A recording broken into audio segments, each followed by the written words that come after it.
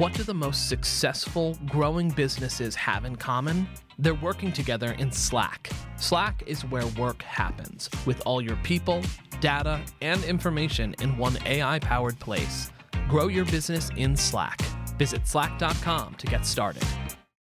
I didn't realize that when we made the brand, how much everybody, was looking for a little provocative and a little bit tongue-in-cheek, but a sense of permission to be like, screw it. Everything is for me. Nothing's off limits.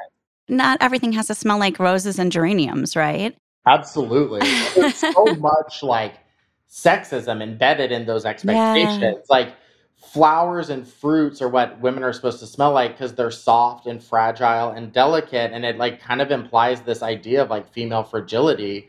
And then men are supposed to smell like musks and woods because they're strong and animalistic. And it's kind of like toxic masculinity, implied just through the scent notes. We all have this infiniteness to who we are, and it's so layered and it's complex and sometimes contradictory, and we really try to pull that to the forefront with the fragrances we make.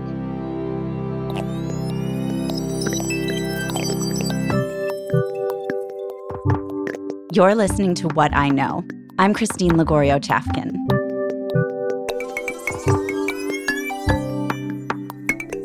Today's episode, breaking the beauty industry's gender binary. My guest today has taken a lot of the expectations of the fragrance industry and not just turned them on their heads, but rather swirled them around and mashed them up and made something really interesting. He's Matthew Herman, the creator and co-founder of Boy Smells, which makes candles and fragrances for all people. And while his products have broken the gender binary on shelves in retail outlets, he's not trying to eliminate gender from the conversation. Instead, he calls his products genderful. Boy Smells itself started as a side hustle. Two guys in fashion in LA pouring wax at their kitchen table in the evening and designing edgy fragrances such as polyamorous and rhubarb smoke.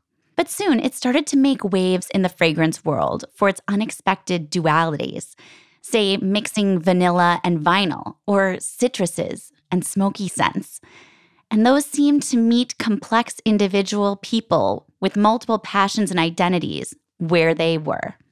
With slightly silly, slightly provocative branding, the company seemed to nail its retail strategy. Then, the pandemic kept shoppers home and away from actually smelling anything in person. I spoke with Matthew about the wild bet on his strategy that the company had to make, and how it went so well that it almost broke his business again. But before Matthew was balancing aesthetics and supply chain demands, he was a creative kid who seemed destined to be a designer. When I was a little kid, I was always just creating worlds and going over the top with wrapping Christmas presents when I was a kid and making the bows look like they were crawling all over the ground as feet of the presents, or over decorating our house for Christmas, or taking my toys and creating whole new worlds and fantasies and stuff like that. And as I grew up and fostered my creative side, and eventually going to Central St. Martin's, where I went to school, which is an art school in London, which is really based on concept and creative first, even before end product. It's just always been that kind of world building, has always just kind of been a part of my personal, just my DNA. I hadn't thought about it that way, that having the name on the door, having a personality be sort of central to a brand's existence could be such a force. But that's really how you operate now. I'd love to hear a little bit more about that experience in fashion. And I hear you worked at Nasty Gal too. I'd love to hear a little bit about what you learned about the business world from that experience. Yeah, I am so grateful that I worked at Nasty Gal, for better or worse. It had its ups and downs, which I think everybody kind of followed along as that was happening. But it was a place that really fostered entrepreneurship. Everybody got #GirlBoss, the book, when it came out, and when you were onboarding, they were like, we encourage everybody to have a side hustle and, just let us know what you're doing. But this is part of the company culture here. And it really demystified entrepreneurship for me. Even when I was in school and working in fashion, a lot of like my coworkers were like, oh, we thought you were going to leave and like start your own brand. And I think it was just always like, I wanted an environment where I could really have free reign to do whatever I wanted. But then when I got to Nasty Gal, I also understood like purpose and community were also like could be really important to a brand as well. And I thought I kind of really valued that aspect of brand building. And so I think at that time too, I personally was kind of on my own journey as like a queer individual to kind of like better understand what aspects of my truth and identity maybe I had closed myself off from a little bit, just growing up as a gay kid in Texas. I didn't have any like specific overly like traumatic experiences or anything, but you get these little kind of like micro negative responses to maybe you just acting extra or like being more feminine in certain ways. And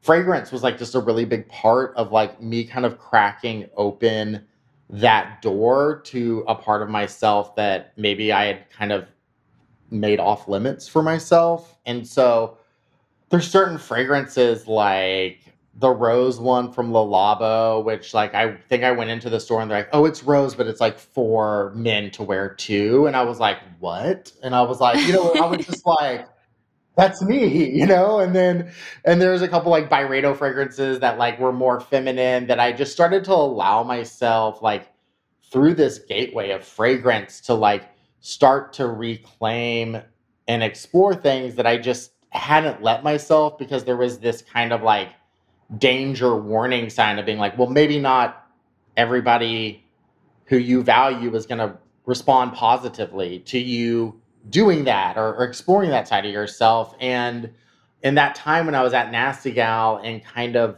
demystifying entrepreneurship, which is something I always wanted to do, own my own business and to have a free reign to explore my own ideas, I was also like kind of going through this more kind of expansive identity exploration. And it was just a really kind of formative time for me. I also like have always been kind of in love with the concept of dualities. Like when I was a younger kid, like Alexander McQueen was my favorite designer, and he was always playing with the duality of like drapery and tailoring, or like this, like sports versus antiquity, like this kind of Ruffles and like spikes, right? yeah, Yeah. exactly. And I've always been obsessed with the masculine and the feminine, like Grace Jones, Annie Lennox, David Bowie, all of these kinds of people that were harnessing from both sides of like the power binary. And so like all of these things came to like this like really interesting resolution point in my life where I was just allowing myself to like really explore both of them. How did you make time for that? Like, did you intentionally set aside like an hour a day or whatever it took to kind of explore that? And how did that exploring actually look? Was it just pursuing different things that you liked and taking them in, or was it really like an internal process? It wasn't super rigid or formulaic in any way. It was working in fashion, like you're always going on like research trips and stuff like that. So like it was really me just like engaging in culture and kind of having this little bit of dialogue and excitement of like step by step by step of kind of starting to like realize that a lot of the things that were keeping me back from my true self were just social constructs that like didn't actually like mean anything. And it was just like I just started to get more and more excited about it. The more I did it, the more I wanted to do it more, And so by creating this brand called Boy Smells, but putting it in a pink box, like pink is supposed to be for girls and boy is supposed to be for boy. It was like reclaiming this space of being like, I can like florals, or like I like florals mixed with woods, or I like fruits mixed with musks, and like that shows I am more than this singular definition of gender or identity or whatever. And I just didn't realize when we did it. And I took Boy Smells to work at Nasty Gal, and I was one of the few men who worked at Nasty Gal. And I showed it to all of my coworkers who are mostly female. They all flipped out about it too. Cause all of my girlfriends are wearing Santal 33 or Tuscan leather by Tom Ford and boyfriend blazers and chunky Rolexes. And I didn't realize that when we made the brand, that sense of permission would go both ways. I kind of was like, oh, I'm making this kind of queer personal statement with scent, but I didn't realize how much everybody, was looking for that kind of just a little provocative and a little bit tongue in cheek, but a sense of permission to be screw it. Everything is for me. Nothing's off limit. Not everything has to smell like roses and geraniums, right? Absolutely. There's so much sexism embedded in those expectations. Yeah. Flowers and fruits are what women are supposed to smell like because they're soft and fragile and delicate. And it kind of implies this idea of female fragility.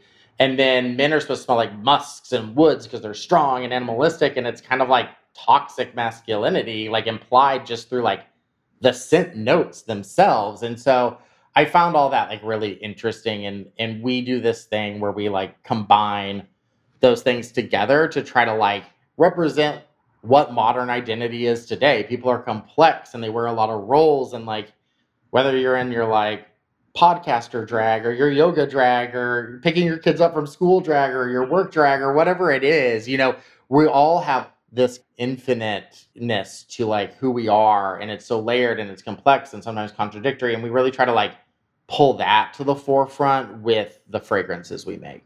So what was that sort of genesis of Boy Smells? When did you started it as a side hustle, but when did it become a real thing to you? This is going to be a company, this is the brand, this is what it stands for.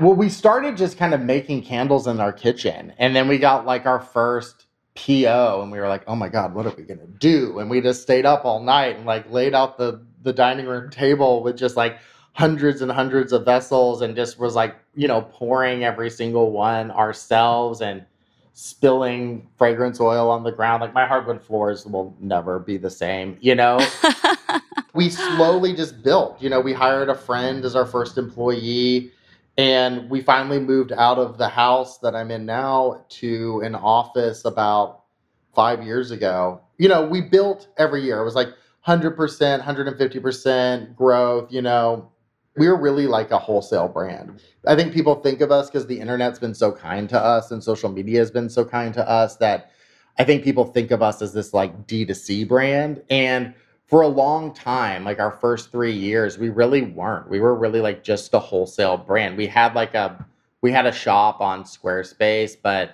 it was a small contributor to gross revenue. And that makes complete sense when you think of what your product is, was a candle and fragrance, which is something before the pandemic, no one in their right mind would buy on the internet just without smelling it.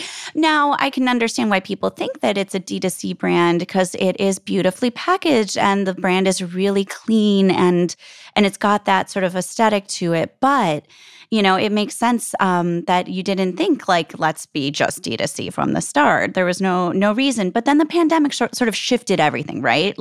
How did that blow things up for your brand? So in December, before the pandemic, we decided to grow. We have to invest in digital. So we asked around and we found a great digital marketing out-of-house firm that has been a close collaborator with us ever since. We also had our first large-scale hit product with Slow Burn, our collaboration with Casey Musgraves, a candle based off of one of her songs. And then we went into the pandemic, and it was kind of this trifecta of putting a lot of fuel on a smoldering fire of D2C and digital marketing that we just had not tapped into. The buzz, and our PR team could tell you, but I think it sold out 5 or 6 times that year with the Slow Burn candle, and we just couldn't make enough. And then obviously everybody being at home and reconsidering what does home mean to me? I think things were already shifting in that direction where because of social media, like the home started to become a reflection of the self and like in people's identities. It like started to become more of a sanctuary. It was a reflection of like taste, etc. And I think all of those things just when it went into the pandemic, like you can look at like I think it was like March 12th through 19th or something of that year when it was like the stay at home orders came and it was just like a vertical spike for the brand. Wow. That's so fascinating. For me personally, it took a few months for the reality to set in that I hadn't smelled anything outside of my apartment for months. And I was like, wait, I'm really bored here. I think people started to be aware of their senses and their needs and what they were missing reacting to the outside world. It became really hard to like chapter a day because you were just in one spot the whole time. So it's like Yeah. just lighting a candle and like having different moments within the day within your own home, I think for me at least became like a really important part of like staying sane. Do you have a number, like a percentage growth for 2020 for digital or a number that's stuck in your head? 1000% growth that year. Wow. Wow. That's intense. And then 400% overall growth for the company. And we shut off D2C for 3 months because as soon as it came, like every major was just canceling POs. Like no one was like, they're like, we have no idea what's happening. We're not spending a dime. Like we are not taking on any new product. And from what I hear from the Nordstrom team at the time, like reopening the purchase orders for home fragrance was like one of the first things that the leadership team did there. So while we did turn off wholesale, because we can only get enough inventory to fund to like supply D2C, we still had 50% growth in wholesale despite taking a whole quarter off that year.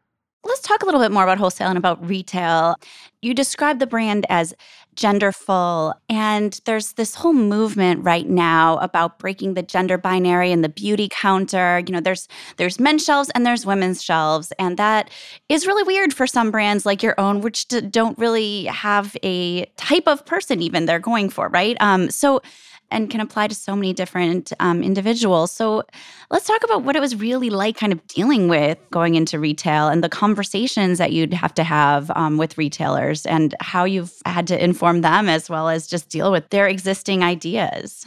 Yeah. Well, unfortunately, like when it comes to the retail landscape, a lot of the buy dollars are still divided on this binary gender formula. Even the buying teams are divided between the men's buyers and the women's buyers. The digital data that you get back is still based on like your female audience and your male audience. So, that's a difficult thing. We tend to look at our audiences in interest groups. Like they're into this, they're into entertainment, they're into music. We look at our cohorts more in like common interests than we do in a gender binary way. But what I love about the beauty floor is, which is where we are in Nordstrom specifically, is that the dollars are all there. Like it's assumed, I guess, a little bit that at least like color cosmetics, or at least it was back when we started the brand, color cosmetics were for girls. I think that that's also changing pretty rapidly. But, the beauty floor also shifted from being a place of just pure beauty and more of a place of wellness and skincare. And that's already felt like a lot more universal. There was a shift already happening. It's not like we went in there and like changed retail or something like that. But I do think we played a part in a larger cultural shift. But honestly, like every major department store that we've worked with has been just really excited about bringing us on as a brand, which is so lucky and so cool. And I feel so fortunate for.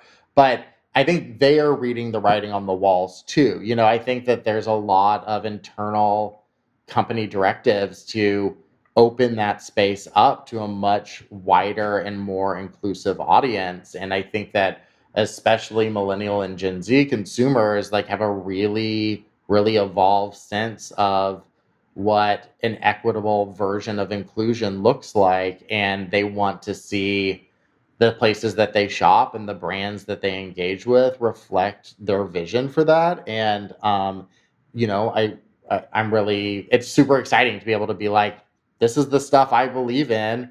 And demand is there for brands to be speaking that way and showing up that way for them. What would you imagine the department store of the future might look like? Or the, I don't know, Target of the future? I feel like the cosmetics department is still very feminine like, and it could be a little more welcoming to all people. Well, I think as like a society, we're over masculine in general. So I think like any shift is going to feel more feminine, because there's just a giant rebalancing of values. I hope that's happening.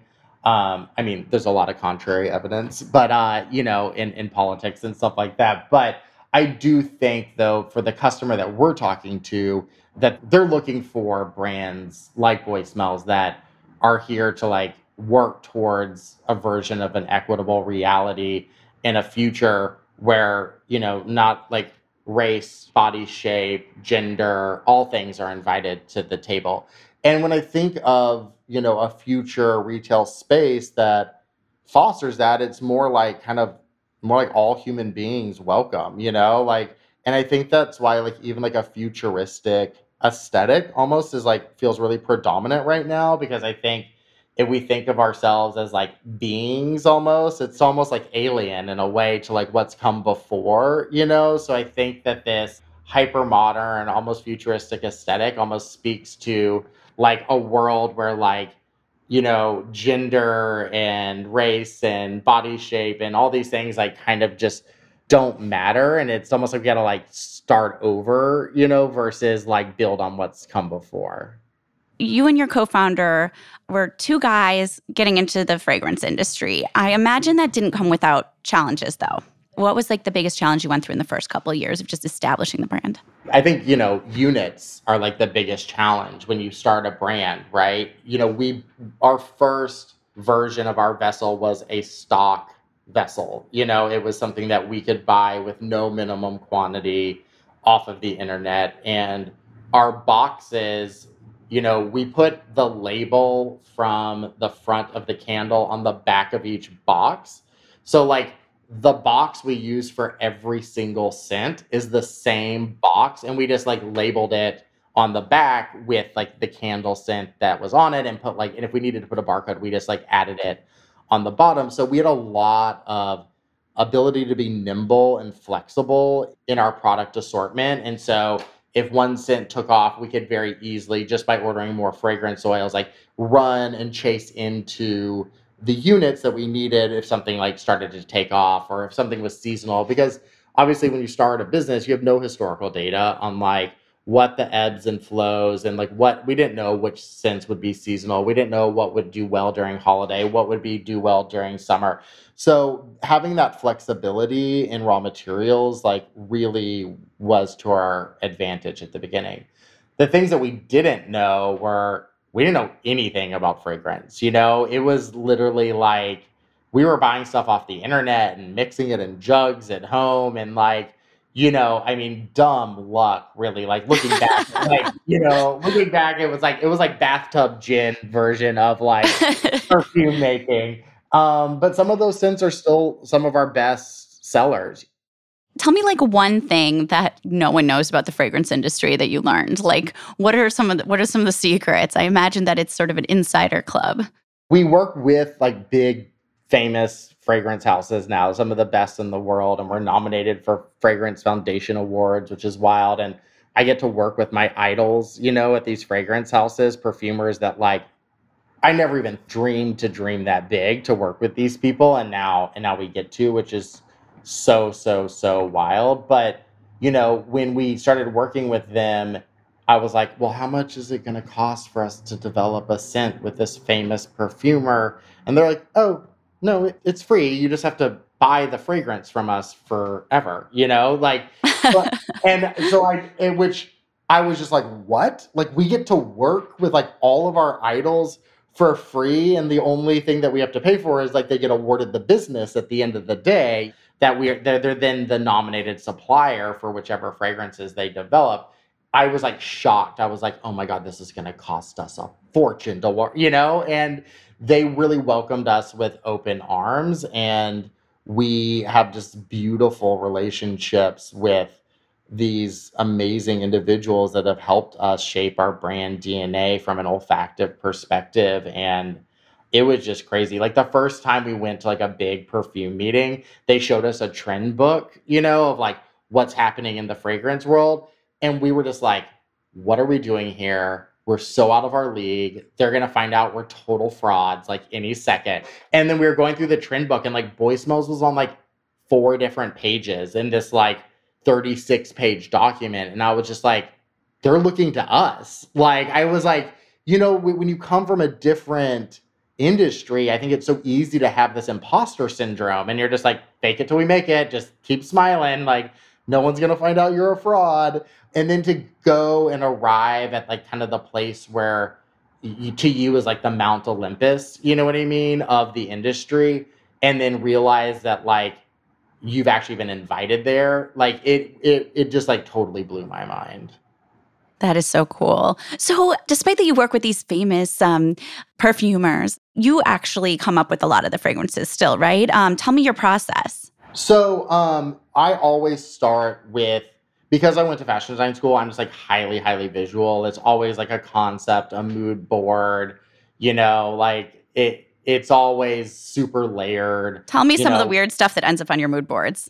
Like all sorts of stuff, just like Cy Twombly paintings, like Andy Warhol Polaroids of Dolly Parton, like, a lot of like queer photography. Like, it's all about like weaving a mood. And for me, and coming from fashion, like we'll weave together a lot of things that don't seem to have any relationship to each other. But like when they're collaged together, it starts to kind of like be provocative and poke holes kind of in like, oh, I never thought about this with that, and you start to try to tie things together in really unexpected ways. And that sense of duality that I was talking about earlier really always like weaves into the fragrances we make. So like, while something might be soft and romantic, it's also like strong and like empowering. And while something might be like, sharp and crisp, it's also lush and raw and like juicy. So all of these things, like we're always trying to pull out two sides of a coin, or, like mixing vinyl and vanilla, or mixing like smoke and flowers, or musk and fruit. This is always kind of like these unexpected dualities is always kind of driving our scent creation. And we call that genderful. So taking something that might have previously been associated as masculine, taking something that might have been previously associated as feminine, and like harnessing both. And rather than being genderless, like talking about the fullness of things, and embracing the dualities of life, and like being more than like a singular narrow definition. When we come back, I'll talk with Matthew about how he made the biggest leap of his career and then burned through his savings in 18 months. But first, a quick break. You're a growing business, which means you need every spare hour you can find. That's why the most successful, growing businesses are working together in Slack. Slack is where work happens, with all your people, data, and information in one AI-powered place. Start a call instantly in huddles and ditch cumbersome calendar invites. Or build an automation with Workflow Builder to take routine tasks off your plate. No coding required. Grow your business in Slack. Visit slack.com to get started. Tell me on a totally different note, how did you fund the business? Me and David did it nights and weekends for about a year, both having full-time jobs. David quit his job first. Then we hired a friend, and then I was still working a full-time job that was a very good job, good benefits, good salary, a design director role in fashion. And I eventually quit as well. And that was like the big leap. I burned through all my savings in over about 18 months, not paying myself at all. So it was about 2.5 years into the business before I paid myself a cent. And, we operated the entire business out of the house. So no overhead, no payroll. And we were just every single cent we made, we put into more inventory. We took small loans from friends and families when it came to start to like have to put in purchase orders for seasonal buying. So in June or July, when you have to start buying into holiday inventory, which is like the big time for candles and home fragrance, especially, we did do some loans from friends and family, but we really just doubled down on every cent we made. And I realize that is not a typical route for most businesses. And then during the pandemic year, it's like the margin on D2C was so much greater than our wholesale business. And the ROI on the digital marketing, it being a pandemic, us never having tapped into it, slow burn, all those things, it was a very profitable year. And it was our fastest growing year. And I recognize that most businesses would need to do an angel seed, pre-series A round, something like that in order to like usually sustain that kind of growth. So a lot of grit and a lot of luck, I think, that really helped us. We're now at a time in our business though where like, the scale of growth that we want to do and need to do requires more institutional type of financing. So we do have a financial lending partner that where we lend against our raw materials, we lend against our POs, we lend against our projections and stuff like that, which is allows us to have more flexibility. It allows us to buy into deeper inventory to help fund the growth we need to. Yeah, that's great. And you're growing your team and your leadership team too, is that right? Yes. We hired our CEO. I don't know. It's been over a year now, I think. Oh, wow. So you don't have to do everything anymore, is that right? No, I don't have to do everything anymore, but unfortunately, we did do everything ourselves for a long time. So, like when our CEO came in, like cleaning up our bookkeeping and our finance and hiring a controller and building out that finance team was like really important because a lot of our financial numbers were generally accurate for past years, but we I'm sure your accountant loved you. yeah, we didn't have the diligence that we do now. We also probably too hastily adopted an ERP system that doesn't truly support where we are as a business now. So there's a couple of like technology priorities for the like short-term horizon that everybody in our team is working on now. But we should have done probably like 2 years ago that we're really just kind of like firming up now. And like honestly, without the right tools and systems, it's really hard to scale.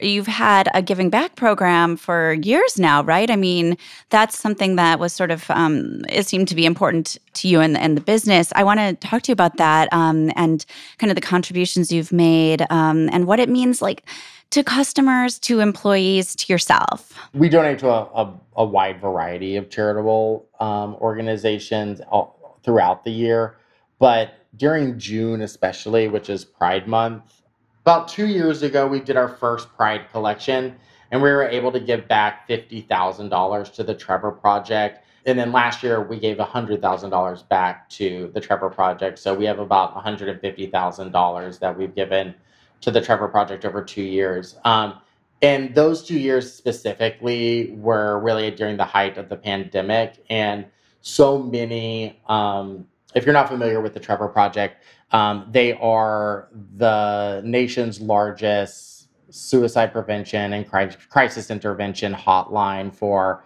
LGBTQIA youth. And during the pandemic, so many LGBT individuals were having to shelter in place with maybe family members that weren't affirming their gender or their identity or their sexuality, which increased the need for the Trevor Project's services almost double. And we're really, excited to be able to participate. And the level at which we participate in relationship to the size of our business is much more significant than some of the larger corporations who are making donations during Pride Month. Although I think All right, name drop. Yeah, no. We're not throwing anybody under the bus. And then this year, we got to partner with Glisten, which is an organization and network of educators and volunteers who are really working towards more inclusion in the educational system and making school a welcoming place for LGBTQIA youth. Which is so important. And what we contributed to specifically this year is their policy map. So they work at state and national levels with policymakers, and there's so much anti-LGBT legislation around schools and parenting and what they're allowed to say and what kind of healthcare they're about to provide their LGBTQIA youth. And we thought that this year, considering how much of that is under risk, like that was the right organization to try to help fund this year. Yeah, that's fantastic. Is it like motivating for your employees? I know it's important to you personally. Like, I don't see much about it on the website. It's not something that you're like advertising a ton, right? We talk about it in social media and we try to put it out there, but I'd say about 20% of our employees are non-binary, and I'd say over 50% of our employees are in the LGBTQIA community. And it's really important to everyone. Like, we have our Slack channels, like everyone's sharing like new books, new literature. Did you see this article? Here are other great organizations to donate to this month. One of our like primary interview questions is like, how do you feel about working with the LGBTQIA community? And like, how well versed do you feel on these topics? And so, yeah, it's an important part of our brand culture. But I think that like, I joke like that queer rights or LGBTQIA rights are just like good rights, right? Everybody has the right to be who they want to be. And that is not exclusive to the queer community specifically. And when we talk about expansiveness and genderfulness, that is for everyone to participate. Like doing a collab with Casey Musgraves, like that might not seem like genderful, but it is. Like Casey is one of the only females in country music writing, producing, like art directing her entire brand and her music. And she's highly liberal, and country music is like this old school boys club, and country music radio won't even play her music. She's not allowed to be nominated as a country music album. And so she is a female expanding the possibilities and the definition of her gender and her field. And that is what Genderful is. It is about taking down the constructs and redefining things for yourself and on your own terms, and like creating the space that you want to see for the future for other people. Casey's a total badass, but she's also a straight woman, and we love her. And so our values are really, while they're rooted in kind of LGBTQIA identity, they are really far more expansive and for everybody. Let's turn the wheel a little bit in a different direction. Not that you guys haven't been through enough in the last 2 years of this pandemic. Now that you've got financial advisors and whatnot, and everyone is talking about a coming recession possibly. Are you forecasting for that? And I don't know, what kind of advice would you give to other business owners in terms of preparing for something like that? I mean, hope for the best, plan for the worst, I think is just like the name of the game, right? We are optimistic about the back half of this year, and we're optimistic about next year, but we will, be able to pivot and adjust if necessary as things come. Luckily, like our product development timeline is pretty long, but we are able to adjust units almost up to like just a few months out. So we haven't pulled back on what we're planning to do for the rest of this year or what we're planning to launch for next year. And we're really excited about all of that. But we will adjust our units as necessary, and we'll adjust our spend as necessary as we see how things turn out. But I love that we provide small comforts for people. And our candles we call it an inclusive price point. Our candles are $36, and it's a price point that we hope more people can participate in than an $80 or $90 candle. So while, if a recession does come, maybe some people will be turning in their Zero True Dawns for some boys. Absolutely. Okay, give me one other prediction for the future. What else what are you looking forward to? Oh my gosh, so much. I'm just excited about what we're doing. We want to open stores. We have new product verticals that outside of just candles and fine fragrance that we're launching in the future. We have some really exciting, we have a very exciting like celebrity collaboration coming out in the fall. That'll be our first follow-up to Casey.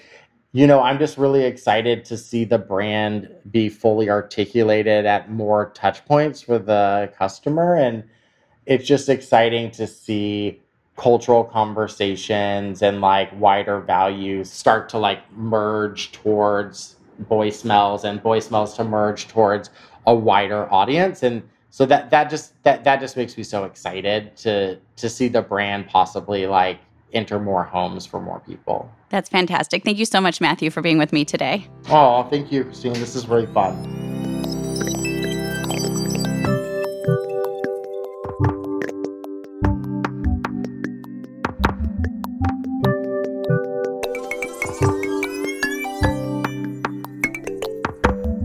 After speaking with Matthew, what really stuck with me is how dedicated he is to his vision.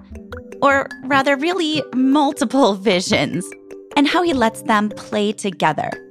And I mean that both in how he's built his company and how he envisions and creates and brings forth a story behind every one of his products. His aesthetic and his ideas aren't just meant for himself, despite how much fun he must have naming his candles like Tantrum and Cowboy Kush. He said that, "I think that especially millennial and Gen Z consumers have a really, really evolved sense of what an equitable version of inclusion looks like. And they want to see the places that they shop and the brands they engage with reflect their vision for that." His brand isn't just making things smell nice and having fun. It's also working to break down the gender binary in retail and make it more inclusive. And that's a mission we can all learn from.